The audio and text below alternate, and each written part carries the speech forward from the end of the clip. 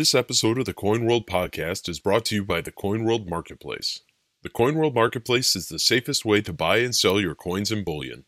Order from the dealer of your choice and pay safely and securely using our escrow checkout. Visit coinworld.market to browse our inventory today.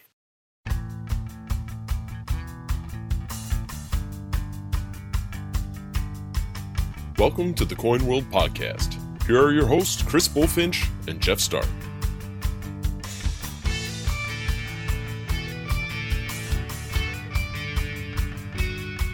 This is a special episode of the Coin World podcast. I got to go to the Florida United Numismatists Show in Orlando, Florida, and this was my first time at the fun show, and boy did I have fun, of course, ha ha ha. You know, I love going to coin shows, as you probably do. This was no different. I got to sit down and have smaller segment interviews with 4 different individuals at the show. This was kind of a twist. You know, normally in the Coin World podcast, we delve into this week in Coin World history and this week in numismatic history and, you know, maybe provide a little bit of education, that sort of thing. What I wanted to do was take that time at the Florida United Numismatists Show and get some thoughts from folks that are all in various aspects of the hobby, very different areas, and we chatted for 10 to 15 minutes each with these folks, and so that's what this episode is about. The first person I sat down and talked to was Beth Casper, who is the person in charge of the Pobjoy Mint's North American business development, if you will. And one of the reasons I wanted to sit down with Beth is because the Pobjoy Mint is sort of people know it and they've known it for 20, 30, 40 years.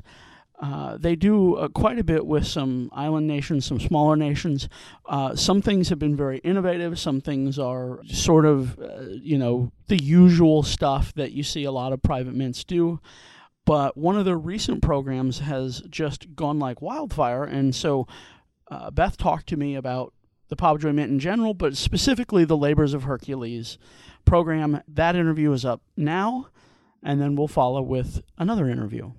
It's a privilege to be joined today by Beth Casper, who works for Pobjoy Mint. What is your role at Pobjoy Mint, your title and all that good stuff? My title is Director of U.S. Sales and Operations, which means I basically deal with any customer in the United States, North America, and even a few foreign countries. And how long have you been involved with the Pobjoy Mint?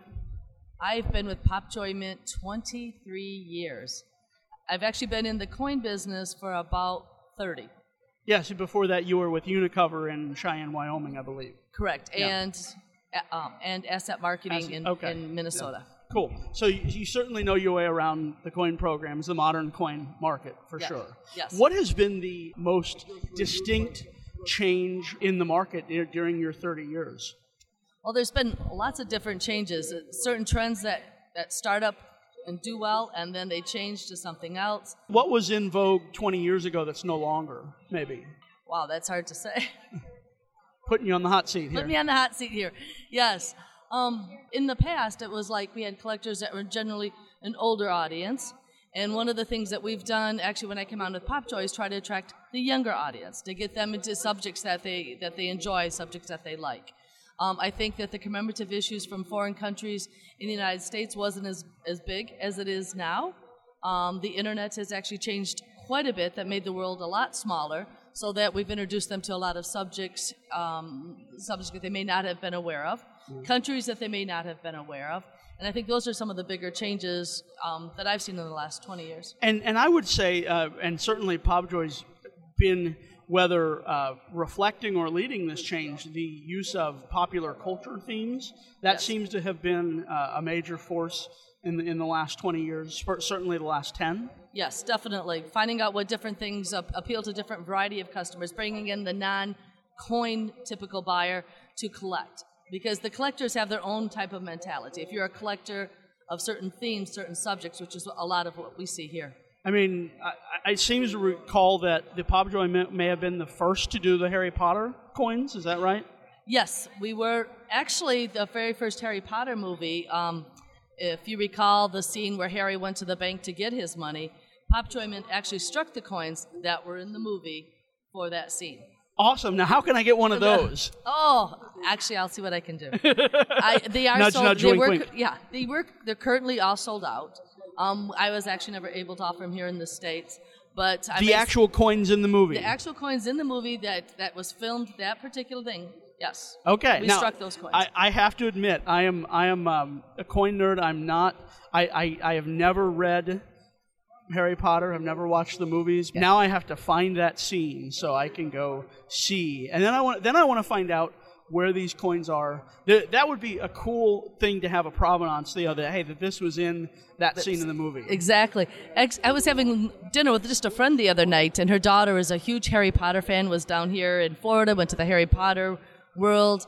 And I happened to mention that, and she just went crazy. And she's not a coin collector. She says, oh, my God, I would get that. I'm not a coin collector, but that is so appealing to me to actually have the coins that were actually in the movie.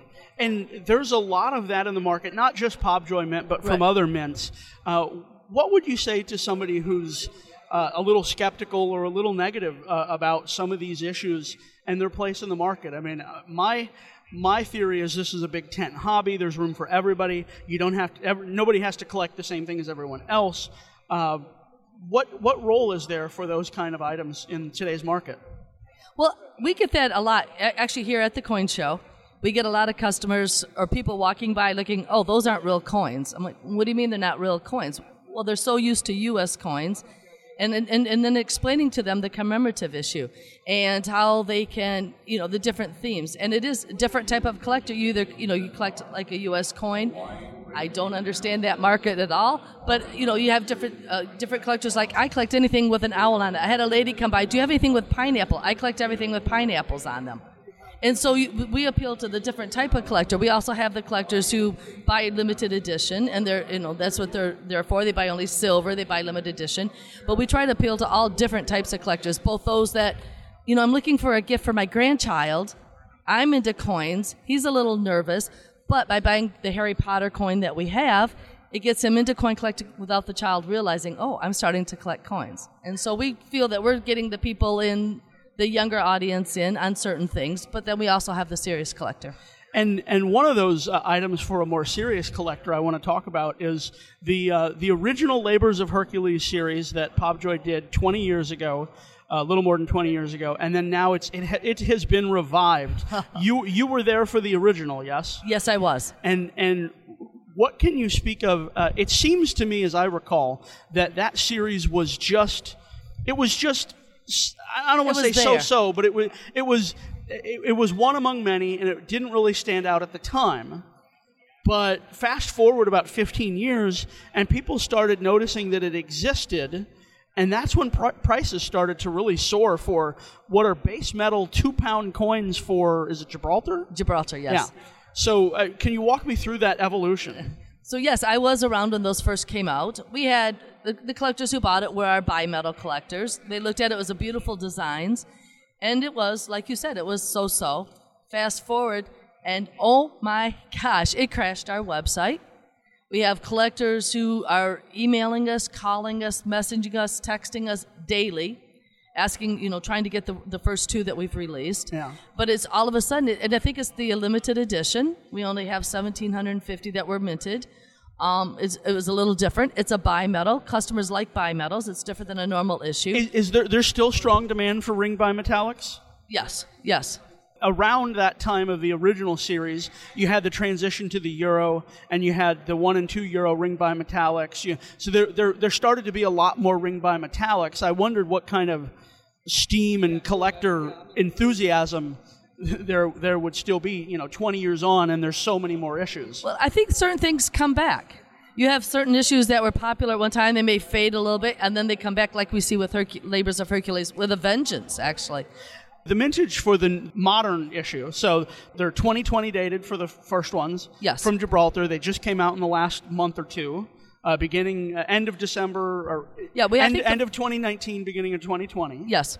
1,750 mintage. Do you know why that was chosen to be so low? Does that match the earlier series? What's the thinking behind that? Well, when we go to look at an issue, a lot of times we do evaluate what we think the mintage should be. We would like to have a sellout. Obviously, we don't want a craze where it does, shut down our website and cause customers to have a lot of problems. So therefore, we actually really, underestimated the scope of the entire program.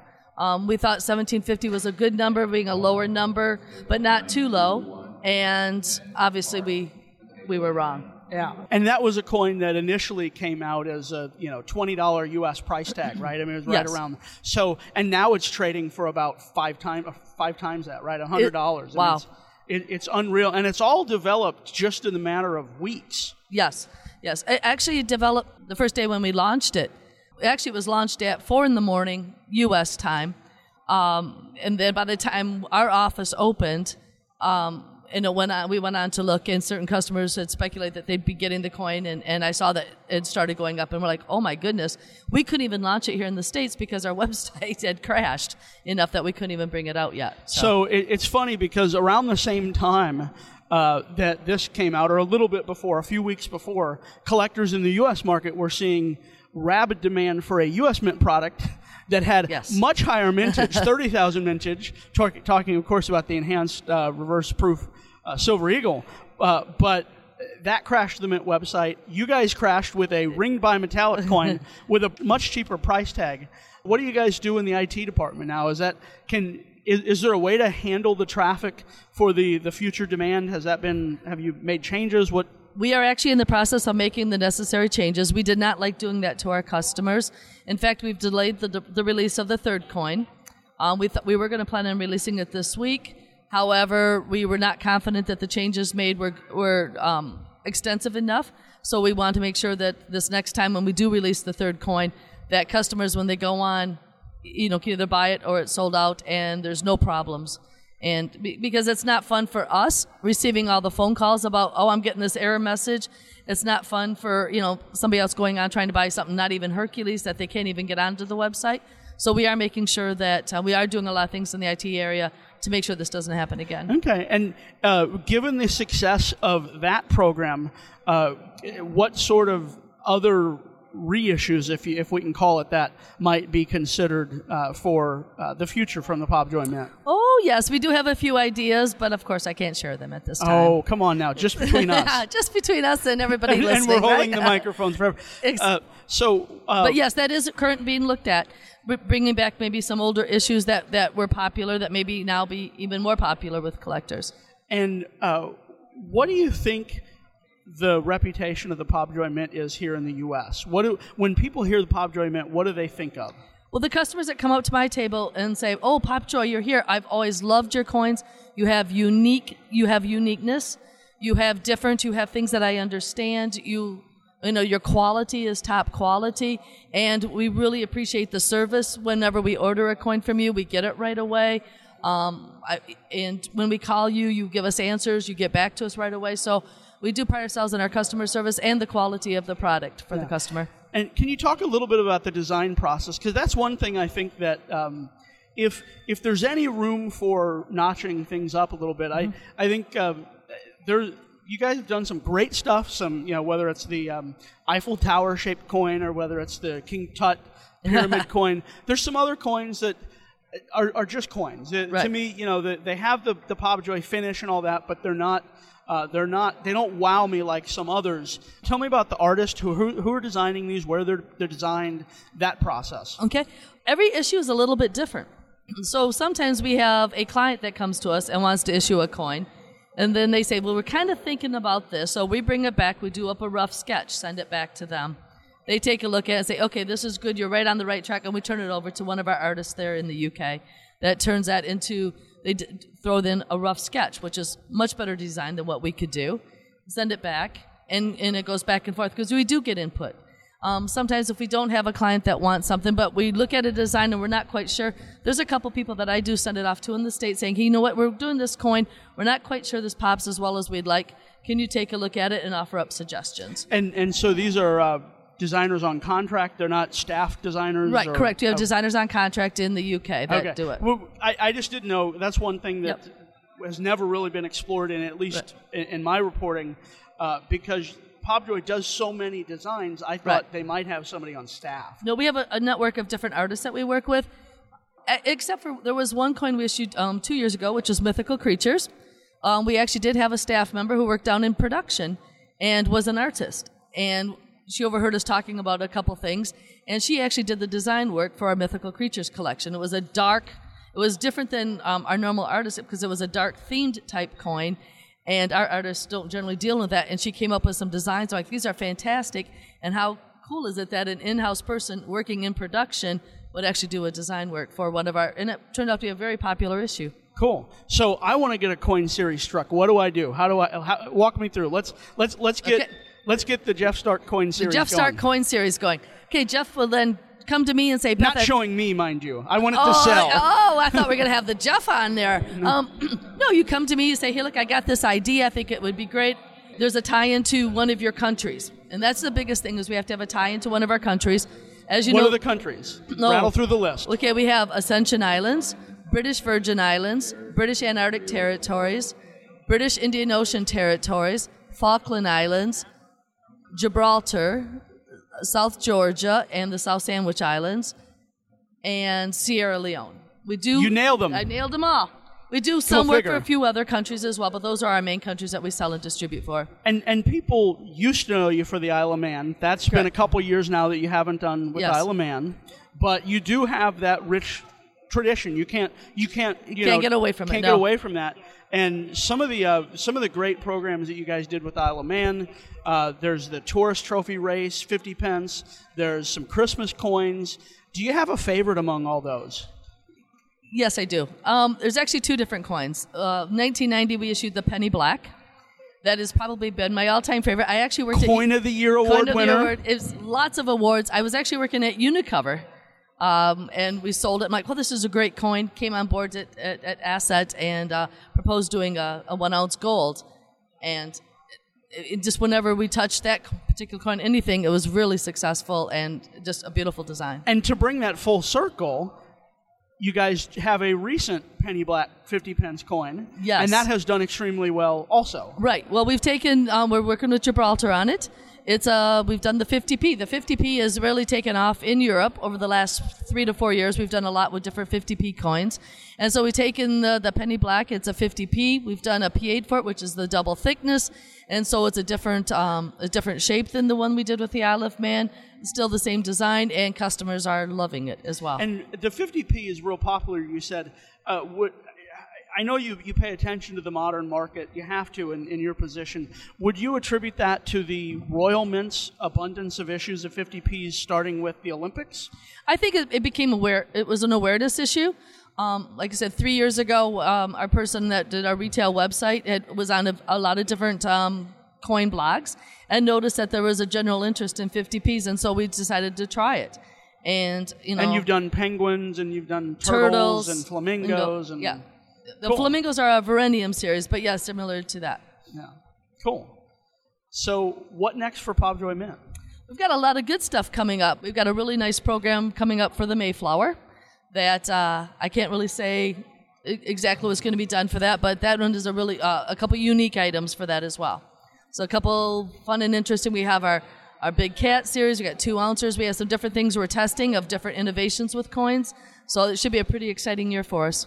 Awesome. Thank you so much for sitting down here at the Fun Show, Florida United Numismatist Show. We're in Orlando, Florida. Thank you so much for your time. Beth Casper of the Pobjoy Mint. Thank you very much, Jeff. After I sat down with Beth Casper, I got to sit down with Steve Austin. Steve is Vice President of the International Association of Silver Art Collectors. Very interesting organization that specializes in silver as art, not just investment items. Here's the interview with Steve. I am delighted to be joined today by Steve Austin, who is the Vice President of the International Association of Silver Art Collectors. That is an organization dedicated to the study and collection and investment in silver as art, not just bullion stackers. Thank you for being here today. Thank you. Appreciate it. My understanding, as I watched the silver art community, you guys are really, the hobby is really sort of divided in a couple camps. You have the folks who are just, when it comes to precious metals, they're all about paying as the least amount of price over spot compared to spot, and then there's somebody who's looking at this as a long-term investment, an object to be enjoyed, a piece of artwork, and that's where you guys come in. Yeah, absolutely. And see, the thing is, some people, they actually, like for myself, I do have some investment bullion also, okay? But you can still find attractive pieces that have some eye appeal to them, but because of the mintages, because of the availability, the higher occurrence rates, those pieces can be gotten for as close to spot as you can possibly get. So, like, let's say silver is approximately $18.11 it was a bit ago. So for a 5-ounce bar, that is approximately $90. And if, let's say, silver in the next year doubles or goes up $4 or whatever percentage it goes up, you could cash in and sell that like somebody would a stock or whatnot, right? Sure. And that is a solid investment, but you always have to be frugal. You have to be diligent. You have to do your research, just like with any investment, whether it be real estate or whatnot. This, though, when you start talking about premium collectible pieces, just like comic books, baseball cards, artwork, there's designs and ranges of it, fun investments and combinations, therefore, for pretty much anybody and any age level and any monetary level. And it would seem that the silver art pieces offer a way to sort of, I've always looked at, I know many coin folks look at precious metals as a hedge, not necessarily investment, but just a nice little piece of protection or insurance. Yeah. But the artistic pieces sort of can serve as that with the added benefit of rarity and beauty. Absolutely. And a lot of, let's say you invest in some of the mints back in the day, in the 70s and 80s, like Great House Productions, Tom and Nancy Greathouse, they designed bars. They were not a striking mint. They had 5 different striking mints: Mint of America, Zeiser Manufacturing, United States Silver Corp, World Mint, and they had different mints over the years strike the bars for them. But they designed them and had them made. Some of those bars, they can hit $500-$600 an ounce for silver now, very easily in the collector market. So there is appreciation. Yeah. So let's explain this for somebody who's new to the area. Silver art bars and rounds seem to me to have really developed and come into their own in the 1960s. Is that right? Late 60s, generally late 60s. You had Foster Company out of Walla Walla, Washington, a few others in the late 60s had some art bars, which are basically small rectangular art pieces equivalent to private mint. Like you look at a silver, like an American Eagle, that is art. That is a silver art. Somebody designed that. It was actually, it was carved into a die by a die cutter and then struck. That's how art bars and rounds were done, but generally by private mints as opposed. Yes, and you have just an array of topics that can be collected. Lots of pop culture, lots of sometimes into the body themes. You have some items that were even made for celebrities or in celebrities' names without their permission. It's quite an array of items available, right? Oh yeah, absolutely. Pretty much almost anything you can think of, from Watergate to Nixon, bicentennial pieces during, like, one of my favorite sets was put out by Fleetwood Mint. It's a bicentennial set that has 41 bars, and it's amazing. The artwork on them is absolutely amazing, but it's history, like Battle of Concord, all the George Washington assumes command of the Navy. I mean, just on and on. I think it was Navy. But on and on and on. But the artwork's beautiful, and they actually went to the effort of putting them in the PNC first day covers, and each event of those 41 are postmarked 200 years from the day of the event. From the event, from when it happened, from the place it happened. So there's a lot of learning too, a lot of the history, even like the comic Kuatek. There's a few bars about that. I didn't even know some of this history myself, even though I'm a college graduate, until I got into art bars. I'm looking at various bars and various people and various themes and events, and then I look it up, and it's a gateway into history and learning that I never even thought of. It's funny you mentioned the Watergate pieces, because I was at a local coin shop about a year ago and found one such piece. I also found at that same time a Jim and Tammy Faye Baker PTL silver round. Some of the more fun pieces that are out there, but the landscape is it's enormous. How would somebody who wants to get into this area says, "Oh, I like the idea of collecting silver. I like the idea that there's somebody is respecting the artistry behind it. It's not just a hunk of investment or hedge in the case of bullion." How would somebody go about diving in if they're new? Carefully.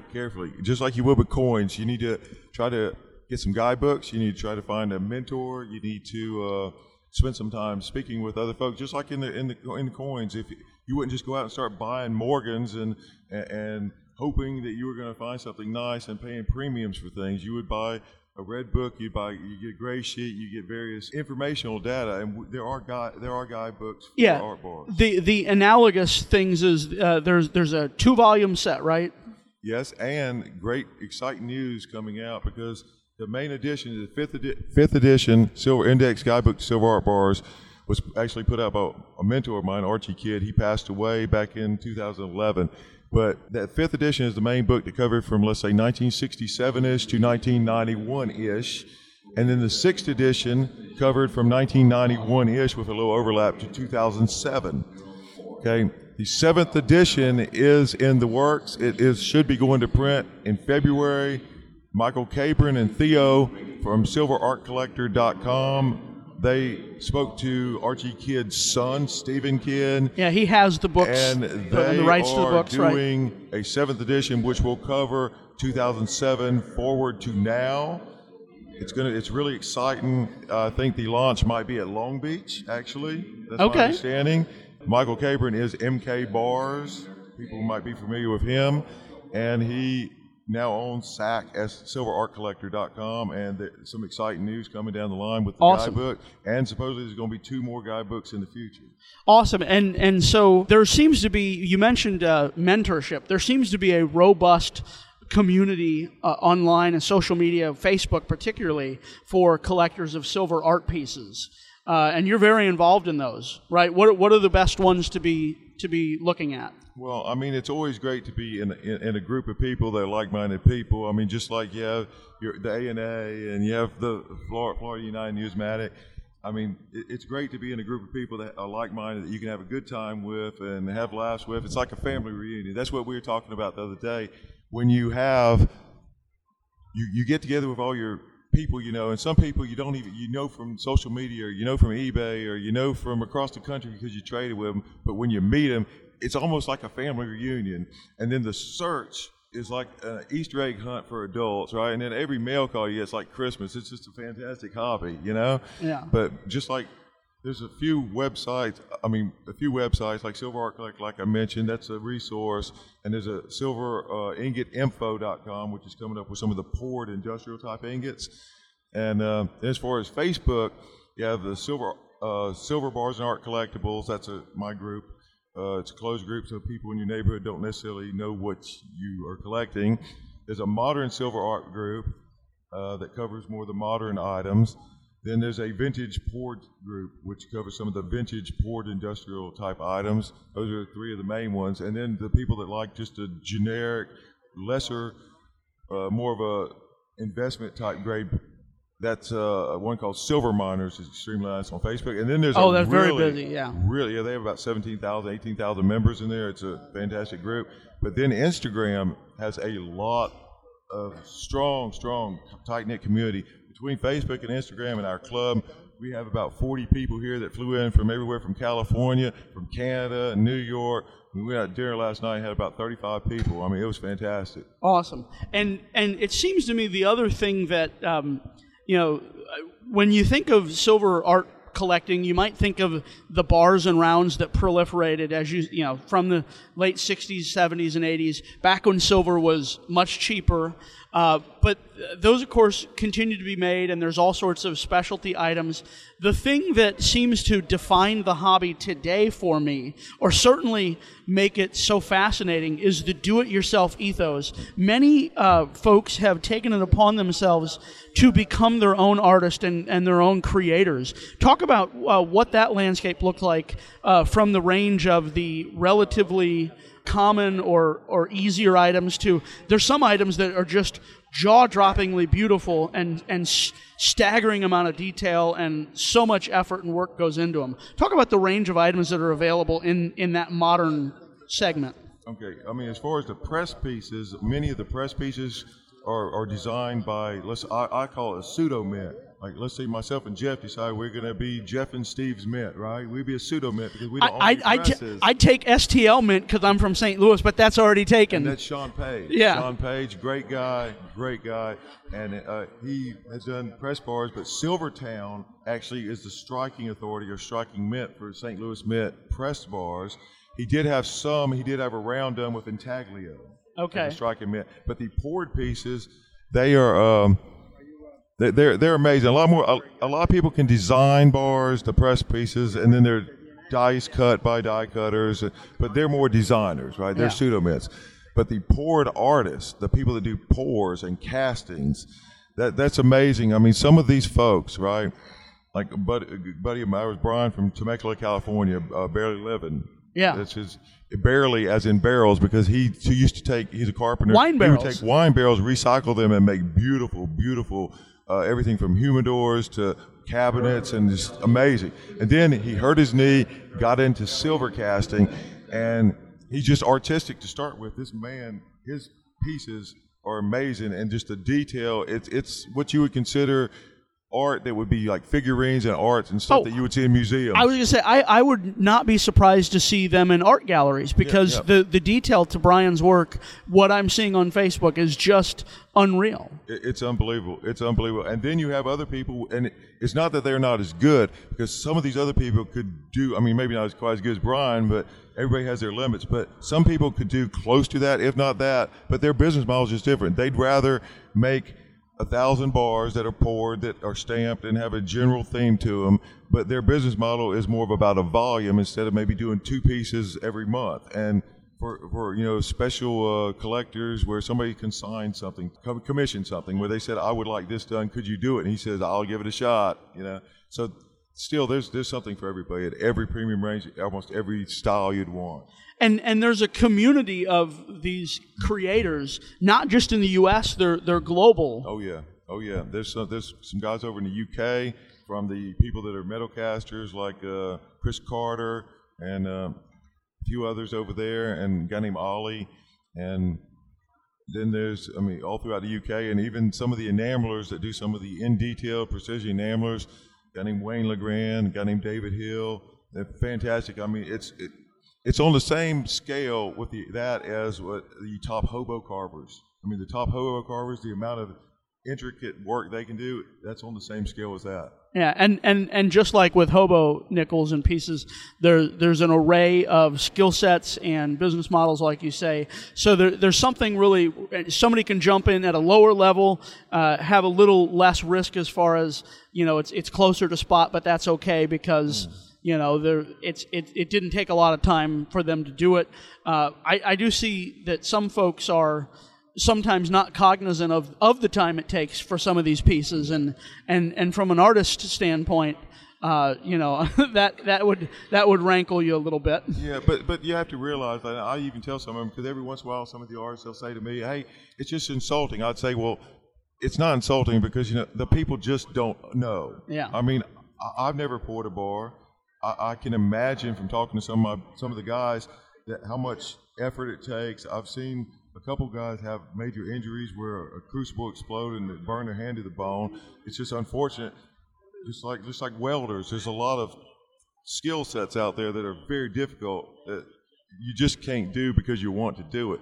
But then again, some people just don't know how much it takes as far as skill level or as far as just the actual aptitude of doing it. Yeah, and the risk and the all the variables. Overall cost. Because you have the replacement of coils and just the whole 9 yards of the clay, the type of sand castings they do, the molds. It's the ongoing cost. Yeah, and is that the future of the silver art collector community? These custom pieces, these sort of the limited edition.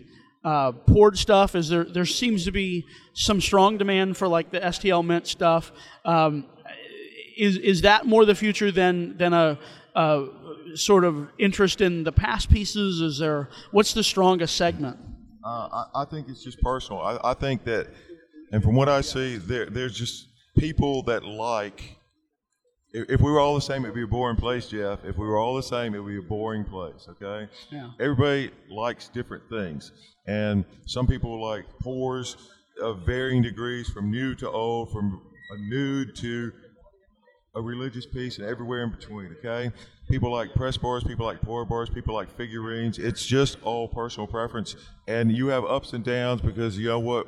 If Jeff gets a piece and he's super, super excited about it and he shows it to me, I very well may get super excited about it and want one like it as well. That passion is contagious, I think, especially in the silver art community. Yeah. At least from what I've seen in the Facebook groups. So is there room, or what room is there for somebody who's just right now collecting, say, American Silver Eagles? What role do they have in the silver art community? Well, when it comes right down to it, I guarantee that anybody that likes coins or notes or comic books or anything in this world, if you got into it, you will find something you like. I mean, you might not want to buy something once a week. You might buy something twice a year because your main passion may be a Morgan, or your main passion could be a notes, or you might be working on that educational note set, which might be awful expensive. So sure, you might not have as much money, but you know what? If you want something, you'll find it. And then if they don't make it, you can talk to one of these guys like Brian or somebody and commission them and have them make. Somebody made one of the big marine, the marine symbol with the big globe and so forth. Yeah. He made a multi-part one of them that's huge for somebody that was a veteran that wanted one. And, I mean, so there's something for everybody. And I think that's an appropriate summation of the silver art community. We will provide some links in the show notes to the IASAC website, some of these groups. And certainly, thank you for taking the time here at the Fun Show. Always a very busy show, and it's, I think, one of the best for the silver art community. We appreciate you being here. Oh, yeah, and I appreciate it as well. I just want to say one thing. If it wasn't for the people mentoring other people like Archie Kidd, and some of the people that took me under their wing, okay? People, just like in coins, you have to pass information forward. You have to share your stories, and some of the stories you think are silly, like even about a get-together like we're doing right now, that means something to somebody in the next generation, okay? They want to know who you met. They want to know the little stories. They want to know your bios. They want to know some history, and they want to know some information about vintages and so forth. So always share your story. Okay. Absolutely. We collectors walk in the footsteps of those before us, and that is a great reminder as we close this interview out. Thank you again. No, thank you. Another fascinating interview that I got to do at the Florida United Numismatists show in Orlando was a discussion with Ricardo Lopez of the Cuban Numismatic Association, and specifically we talked about coins that are new to the market that are coming from a shipwreck off the coast of Cuba. I have the pleasure of being joined today by Ricardo Lopez, the president of the Cuban Numismatic Association. Thank you for being here today. Yes, great. Thank you for having me. So tell me a little bit about the Cuban Numismatic Association and your involvement with that. It's a club. Right now I'm the president as we stand, and we have members pretty much all over the world. There's a lot of bases out of Miami, Florida, out of Tampa, St. Petersburg. We have members from Colorado, Houston, Texas. We only meet at the Fun Show because of that, because there's members everywhere. So the Fun Show gives us a good opportunity to get together and meet and go over the Cuban numismatics. And all of the impetus for this is your passion for numismatics of Cuba. Correct, yeah. And tell me about some of the challenges as somebody who would want to come into that market. For instance, I can't find some of these coins on eBay because of the U.S. relations with Cuba. How sticky is that for somebody looking to get into them? Right. Of course, the politics always comes into play, which I really don't like to have any part of. I'm here about the coins and the history, and my family's Cuban, and just like a lot of collectors that come to America, they want to have the opportunity to collect, and eBay and you know, they have this policy where they take it off. If you try to put something on eBay that says the word Cuba, because of the embargo, they will actually just take it off.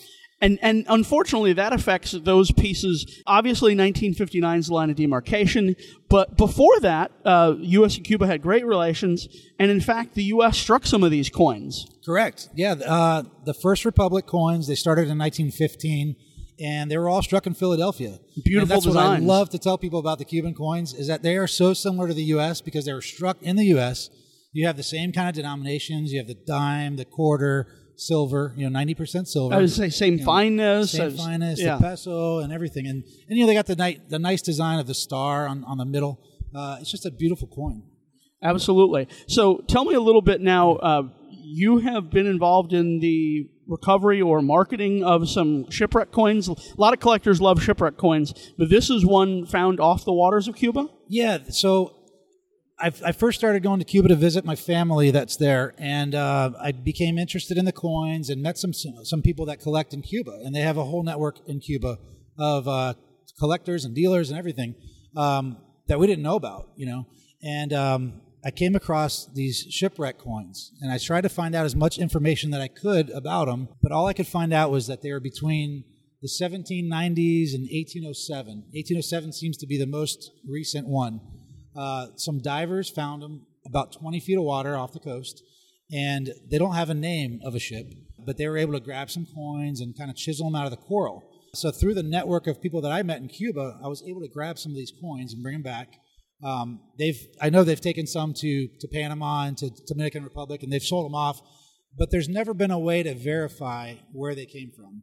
You can always say whatever, when you see a raw shipwreck coin, you can say where it came from. But I went through the process of getting them documented while I was in Cuba, and I got the paperwork to get them out of Cuba. So with that paperwork, I was able to take them to NGC, and NGC reviewed the pedigree that I had, and they certified them and slabbed them with the name Cuban Waters Shipwreck. And I love it because you hear all the stories of history of all the ships going through Cuban waters and going through Havana, and Havana being the hub of where all the treasure would go. And before, when they would go to the Mexico, to the mints, and bring all the treasure back before going back to Spain. Yeah, the 20%. Right, and there's so many shipwrecks out there, and I'm not familiar with any that are in Cuba or are from Cuba that you can actually say. So this is kind of the newest thing that by saying Cuban Waters Wreck, it gives that reality that this is right there in that water. These are the first shipwreck coins for Cuba off Cuban waters. So it's so interesting to me. And what are the denominations of coins that have been found there, and what rulers, what eras, what kind of coins are found in the hoard? Yeah, they're all from the 1790s to 1807. They're Carlos IV. They're all Spanish coins. They are 8 reals. That's all. Any specific mint or the different mints? We do have the different mints. The majority are from Mexico City, but we've had some New Guatemala, very limited New Guatemala, limited Peru, and there's been a few Bolivias. Okay. So that's it. And how recent has this discovery been? What's your journey been like to get the paperwork and all that? What kind of timeline are we looking at? It's been about a year to 2 year process now, and but just most recently was when I was able to get the largest amount certified. So I just got them out yesterday. NGC brought them to the show for me, and I've just been kind of showing them around and just gaining the interest and showing them how cool is that? That's something out of Cuba like that. So yeah, I'm just excited to share that, and to let collectors know that there's something new out there, and it's going back to that history of that channel through Cuba. And about how many coins are going to be on NGC slabs with that name of the Cuban Waters Wreck? It's very limited. There's about 75 right now. That's it. Okay. And I have about 25 raw coins that did not get certified. So right now, out of that group is 75. And I forgot to mention, I also have some clumps, and there's only about 15 clumps that range from 2 to 3 coins per clump. I think the largest clump I have is a 6 coin clump. But, and NGC was able to photo certify those. Is the work to recover more items from this wreck or wreck field ongoing? Every time I go to Cuba, I ask, and I can't find any more. So they say that's it. Wouldn't it have been cool to have been out there, like on the ship with the divers as they were getting ready to go down? I would love to. I've 20 feet of water. That's not. I'm not a much of a swimmer, but I would even maybe be willing to strap up for that. That's not too bad. Right. And what's interesting is the stories that I've heard is that it's a guy on a boat with a guy with a hose down under, like he doesn't have all the proper equipment that we might, be familiar with. So it's dangerous in a sense. Very dangerous. Yeah, very dangerous. Any other thoughts about the wreck, and just the Cuban numismatics in general? No, at this point I've been trying to research as much as I can, but I keep coming up to a dead end on that part. But I do want to share that, the Cuban Numismatic Association, we're trying to revive the club and get more people involved and get interested. And we're going to be making a medal soon and a coin for the club soon. But yeah, they can go to the website. Which is? It's CubanNumismaticAssociation.com. Okay. And is there any other social media presence, like a Facebook group or anything? Yeah, we do have a Facebook page also. That seems to be a lot more active with a lot of people going on there and posting questions and showing coins. And our membership is only $20 a year, and it gets you a membership card, and we send out some newsletters, and we're just trying to get more interest, get more people involved.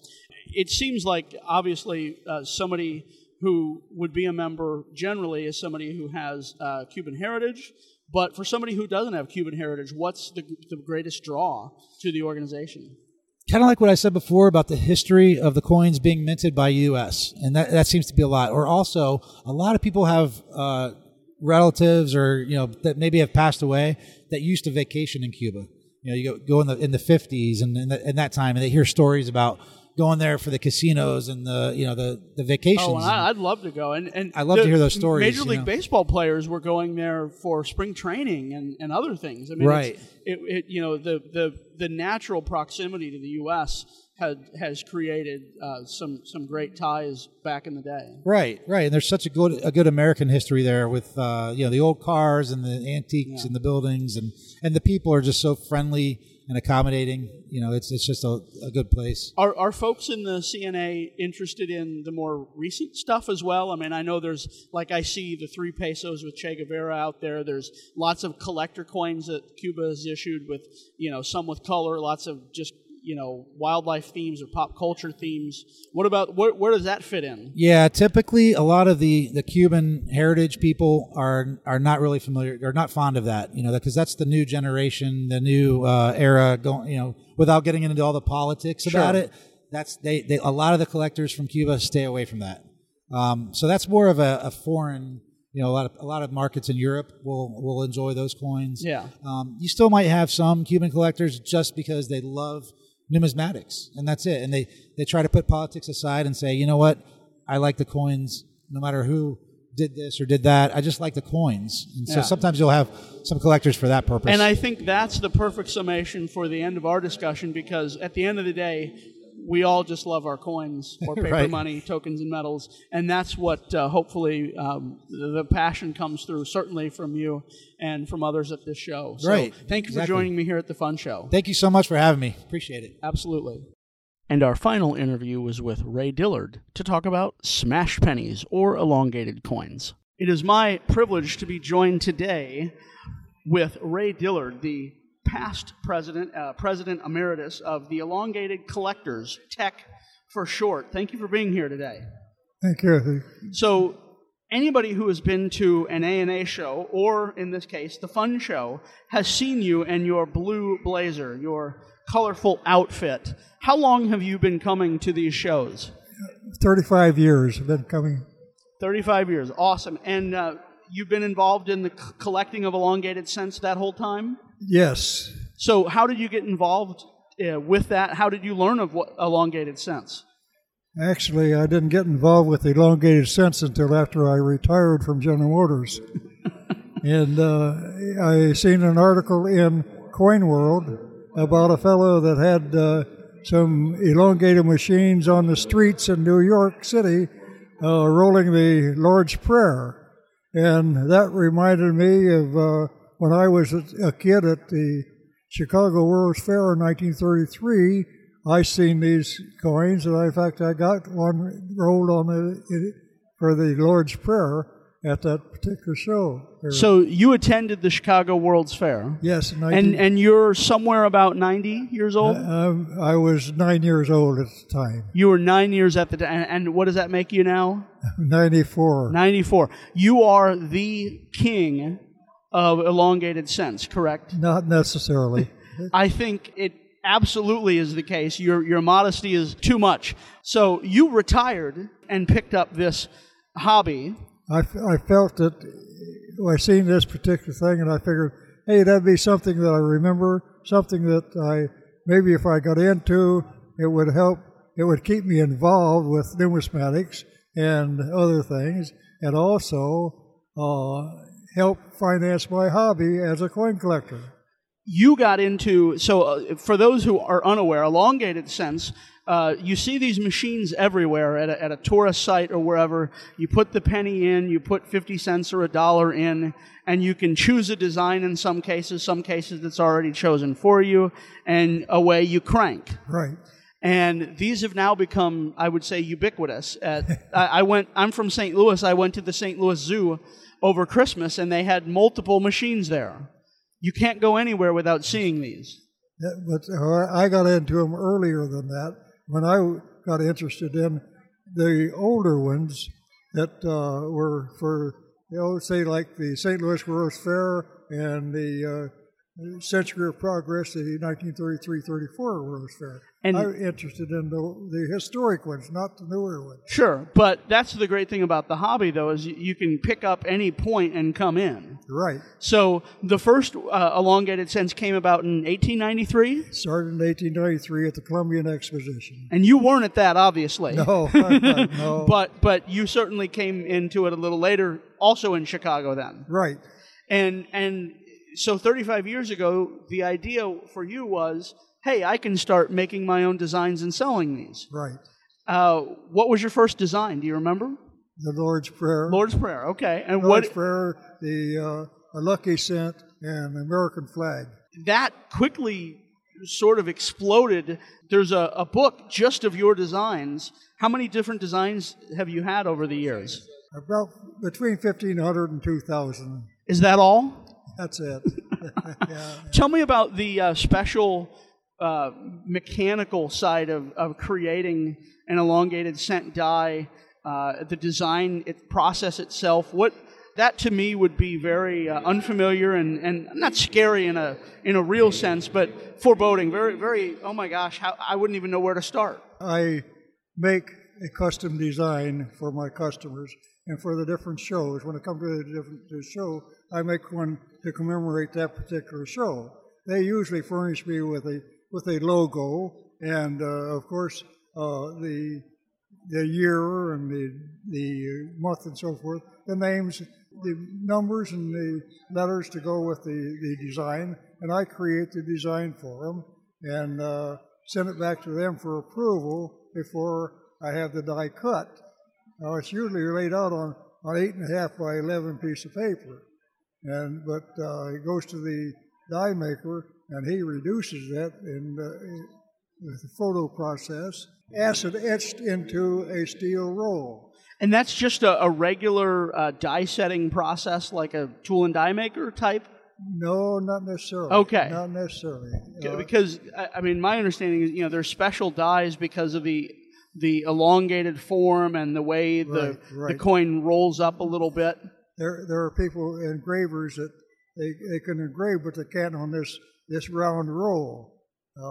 So anyway, it's a little bit of a specialty, but because of it being so popular, these machines are at every theme park in the country and also on the truck stops on the turnpike. You can't turn around without running into one of these machines. And so how many artists are there that can, craftsmen, I guess, or craftswomen, that can create the dies that are active today in the U.S.? I would say that there are no more than a dozen. No more than a dozen, okay. Yeah. So if I wanted to get my own elongated scent for, gosh, if I ever got married or something crazy like that, what would I do? Walk me through the process. Can I approach you with the design? Yes. Okay. And then we create some kind of a design. either bells or rings or doves or what have you. Choose the design elements. Right. And of course, the dates and the anniversary, what have you. Sure. Okay. And Tell me about the literature surrounding elongated cents. There's a rich history of numismatic literature for elongated cents. yes. There are a couple different catalogs. If somebody's new to the hobby, what do they need to do to get started? Well, it's according to whether they're interested in what series that they're interested in. If there's yesterday's elongated, that's all those covered from 1893 up to mid 70s. And then they had a section that today's elongated that covered from 75 to 85, and then these modern ones. There's the only way you can keep up with those is the individual rollers that they publish a booklet on their own designs. Okay. But you know, you get into the specialties such as Disney World. There's an organization of just Disney collectors, but our organization of the elongated collectors covers them all. Yeah, and it seems that elongated cents are the one numismatic item that have really transcended the hobby, because there are all sorts of active Facebook groups and websites, communities really, where collectors around smashing pennies, and of course other denominations, but usually pennies, these folks sort of gather around these communities. What's your sense of how important has the internet been in sharing the word of elongated cents, elongated coins, and creating communities for collectors? I think it's very important for the especially the people that collect the tourist type coins. They contact each other and they trade back and forth. It's a great communicator for the collectors of these different series of coins. And that has a place just as, say, the 1933 or the 1893. Some of those earlier ones can get really expensive comparatively, but when you look at a comparably rare U.S. coin, the prices are nowhere near. So what's rare and expensive in the elongated market, and what would I need to spend to get something that's almost unique or almost, handful known? Chicago World's Fair in 1933-34, it was during the Depression, and there was 120 different designs for that particular exposition. Yeah. And they will run, you can get them anywhere from $5 to $50 a piece. And then the ones for the 1904 St. Louis World's On Fair, the Pike. Yeah, they're run a little more expensive. They're really a nicer coin too. The Pike, you mentioned the Pike. The Pike had the reputation for many years of being the only elongated coin that sold for over $1,000. $1,000. $1,000. And is the market that strong for that today? Oh yes, much more. In fact, much more. What would it go for today? Bob Hendershot, he was an older fella, and he was at that fair. Absolutely, and he wrote a book about numismatics of the fair. And he had the Pike, and his sold for $4,225. And when was that? That was right shortly before he died. Okay, in the 90s then, or 2004 somewhere? I had one when I sold my collection that went for $4,400. And so that is sort of the pinnacle of rarity, yes, and that's the 1913 nickel of elongated cents, yes, in a sense. Right. And comparably only $4,400 versus $3.5 million. Right. So that speaks to how accessible the elongated cents are as a collecting area. What kind of you've obviously derived a lot of joy from the hobby, and maybe that's kept you going all these years. Well, as I say, the object of me getting into it was to keep me involved, and it has kept me going. And maybe 6 years from now, we're going to be sitting here, and you're going to have one for your 100th birthday. Well, I put one out not too long ago for my 90th birthday. My family had a big party for me, and I had a coin for them my 90th. Awesome. Well, thank you so much for joining me today. It's always fun to talk to you, see you, learn a little bit about the great hobby of elongated cents.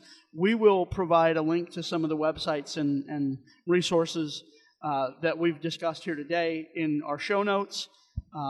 Thank you again. You've made my first fun show extra fun. I've been doing this fun show for 20 years, make a coin for them every year for the last 20 years. Yeah, it's a real pleasure for me to be here, and nice talking to you, Jeff. Thank you again. Thank you so much for listening to this compilation of a bunch of different discussions that I got to have at the Florida United Numismatist Show in 2020. My first fun show. Boy, did I have a lot of fun, and I hope you had a lot of fun and maybe even learned a thing or two listening to our discussions at the show. This is a reminder that if you've enjoyed the Coin World podcast in the past, please subscribe, share it with all your friends and anyone you know who may love to learn and has any interest in numismatics. We look forward to joining you next week with the usual show, the fun stuff Chris and I always do, and thank you for indulging me in this little foray into the fun show, Good Times. Until next week, happy collecting. Thank you for listening to the Coin World podcast. Don't forget to subscribe, and we'll see you next week. Send us your questions and feedback on Facebook at facebook.com/coinworld or on Twitter @coinworld. Be the first to know about our next episode by signing up for our newsletter. Go to coinworld.com and click on free newsletter to sign up today. This episode of the Coin World podcast was brought to you by the Coin World Marketplace. All the safety, trust, and convenience you'd expect from Coin World. With over 40,000 coins available, visit coinworld.market to explore our inventory today.